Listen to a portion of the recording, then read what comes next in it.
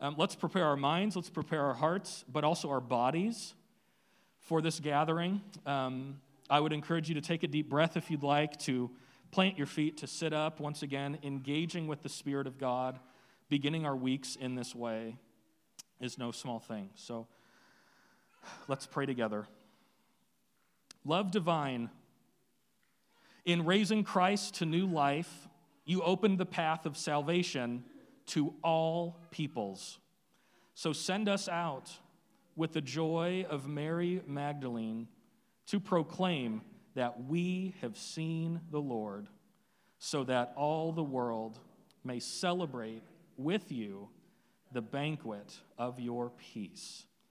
Amen. Amen. I'll go ahead and read from Isaiah 12. Reachway kids, make your way on up as I'm reading this so you all can get ready. Isaiah chapter 12, starting at verse 2. Surely God is my salvation. I will trust and I will not be afraid. The Lord himself is my strength and my defense. He has become my salvation. With joy you will draw water from the wells of salvation. And in that day you will say, give praise to the Lord, proclaim his name. Make known among the nations what he has done, and proclaim that his name is exalted. Sing to the Lord, for he has done glorious things. Let this be known to all the world. Sing aloud and sing for joy, people of Zion. For great is the Holy One of Israel among you and among us, right? So let's do exactly that. Let's sing praises of joy, and our kids are going to help us. So I'm going to get out of the way. You all are encouraged, if you'd like, to stand and clap and jump around, and I'd say act like a kid again, but hey, we all act like kids all the time, don't we? So let's go ahead and be led in worship by our kids, so let's do it. Gospel of Mark, chapter 16. The resurrection. Yes, sir. When the Sabbath was over, Mary Magdalene, Mary the mother of James, and Salome bought spices, so just after sunrise, they were on their way to the tomb, and they asked each other, who will roll the stone away from the entrance of the tomb?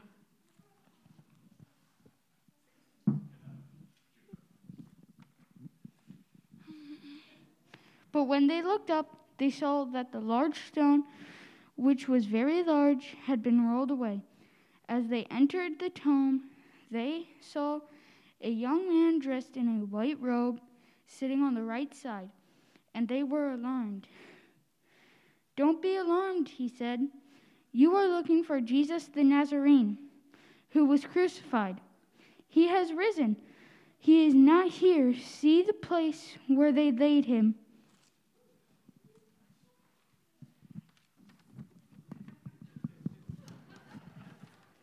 But go tell his disciples and Peter, he is going ahead of you into Galilee. There you will see him just as he told you.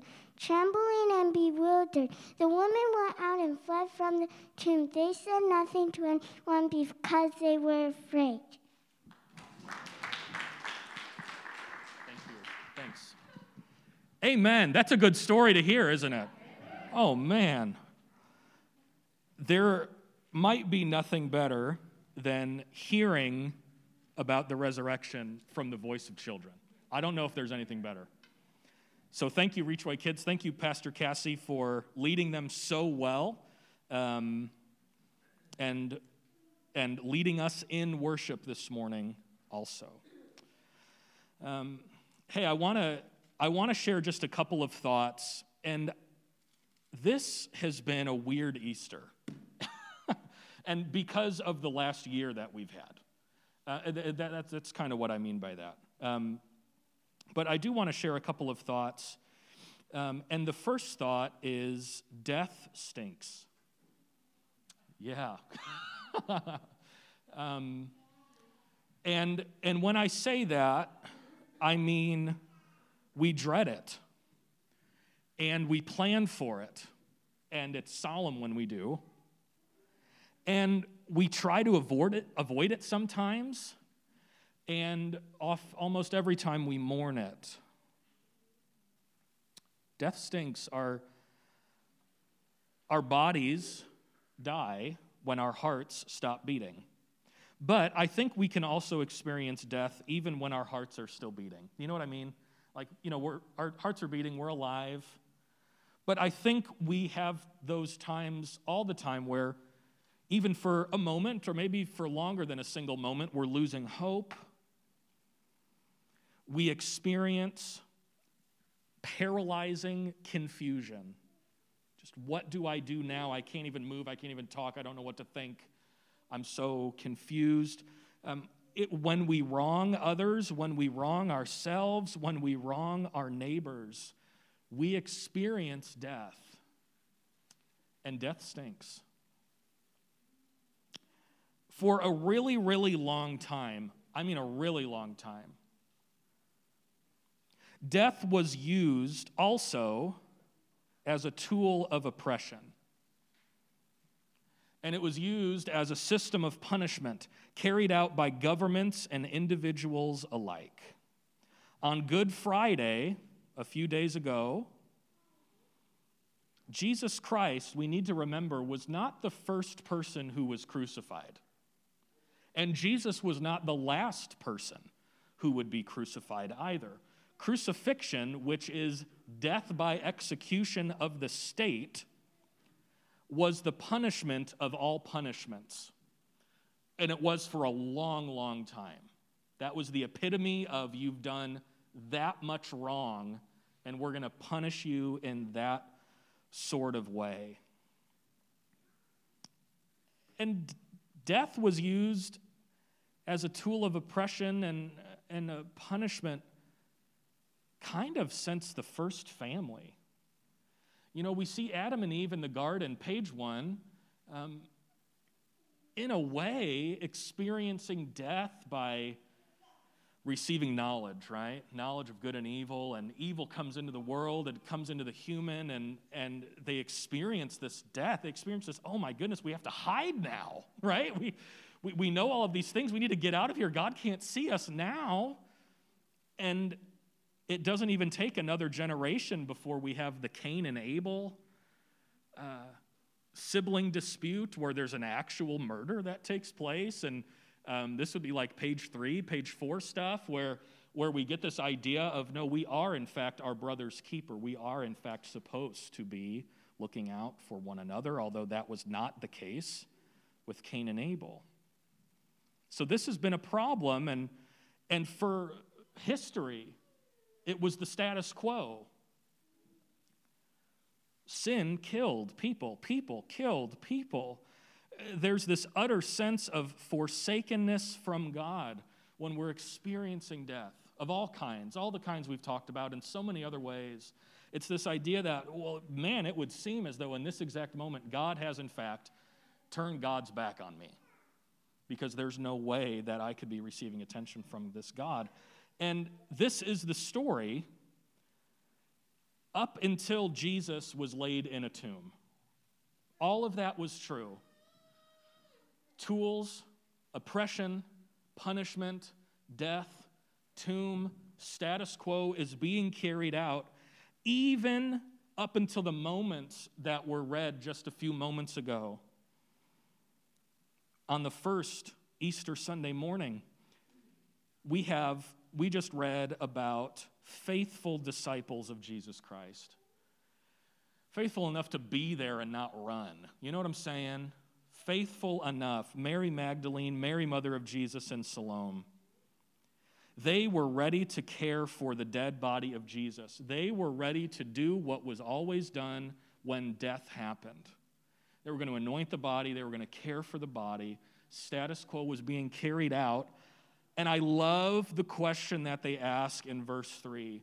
Mark chapter 16, verse 3. Who's going to roll the stone away from the entrance to the tomb? As if they're asking the question, who is going to move this hurdle so that we can continue to deal with death like we always have? Who's going to do it for us? As if a human needed to do it. But in the moment that the person dressed in white said, "He is risen," everything changes. Death is no longer final. Death is no longer the end. Death is no longer where stories end. We still experience death. We do. But it doesn't win anymore. It's not the end anymore. And the same would be true of what I mentioned earlier. Governments and individuals are still using death as tools of oppression and punishment. They still are. But, and I can't stress this enough, but thank God that the final word of life is not spoken by governments or individuals, right? I mean, the final word of life doesn't belong to them anymore. The final word of life does not belong to a government that would choose to kill someone for doing something. The final word of life is not assigned to someone who would take it upon themselves to end the life of another human being. Thank God, right? They don't get the final word anymore because of the resurrection of Jesus Christ. Everything changes. And everything changes right now. In the season of Lent, which were the weeks leading us to today, we were following Jesus to the cross. This morning, I want you to know that the following doesn't stop at the cross. The cross is not the final destination. All of human history doesn't culminate at the cross. It is going to culminate when Jesus comes back again. So in Lent, we follow Jesus to the cross.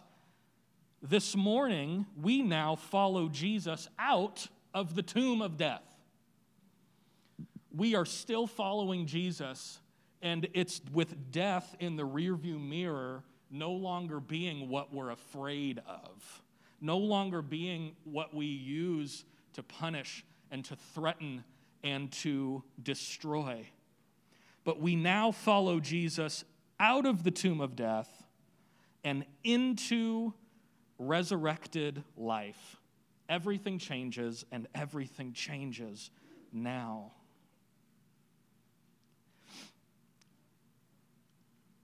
I hope that some part of the Easter story is compelling to you.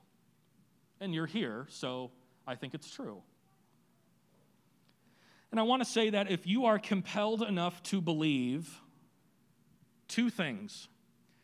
If you are compelled enough to believe that salvation is offered to all,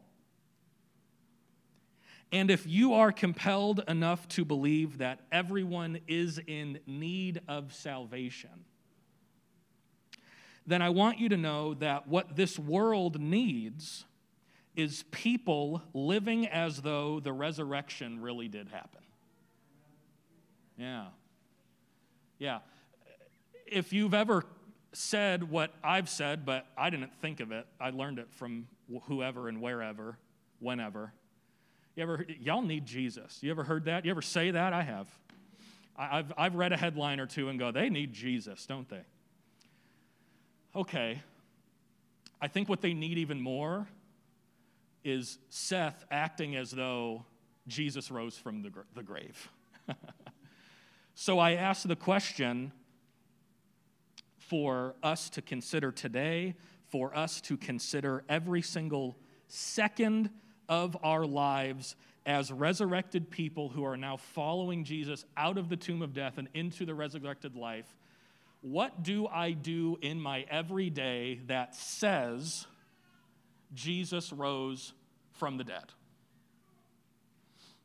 If everything is supposed to change as a result of this event, then how does my life reflect that? Is the way that I talk reflective of the fact that everything changes now? Is the way that I decide things reflective of the reality that everything has changed? Is how I think about others and how I treat others and how I view others from across a screen or from across the street or from across the world? Is how I view others being transformed because Jesus is alive and death is no longer the final word, and God is reconciling the world back to God's self, and that salvation is now offered to all. So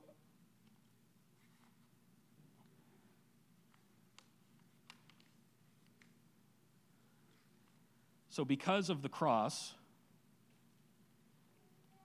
and because of the empty tomb, God is now in charge through Jesus. And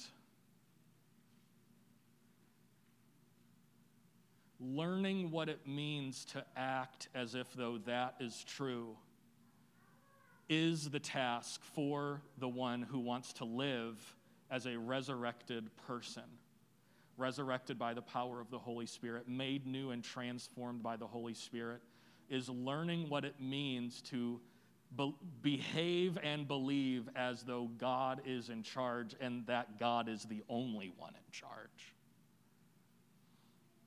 And if that is true, then we would become obsessed with the person we call Jesus Christ as we are able to read about him in the scriptures. We would then become obsessed with wanting to emulate as much as we possibly could everything that Jesus did or would do or say or would have said. Because that's what it means for God to be in charge. Now, I don't want an Easter Sunday to go by without talking about how your sins have been cleansed.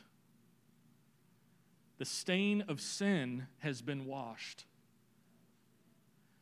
And the only other thing that I want to say is don't let that go to waste. Don't keep that just for you. Let's figure out ways to give it away. Let's figure out ways to witness that this actually is true.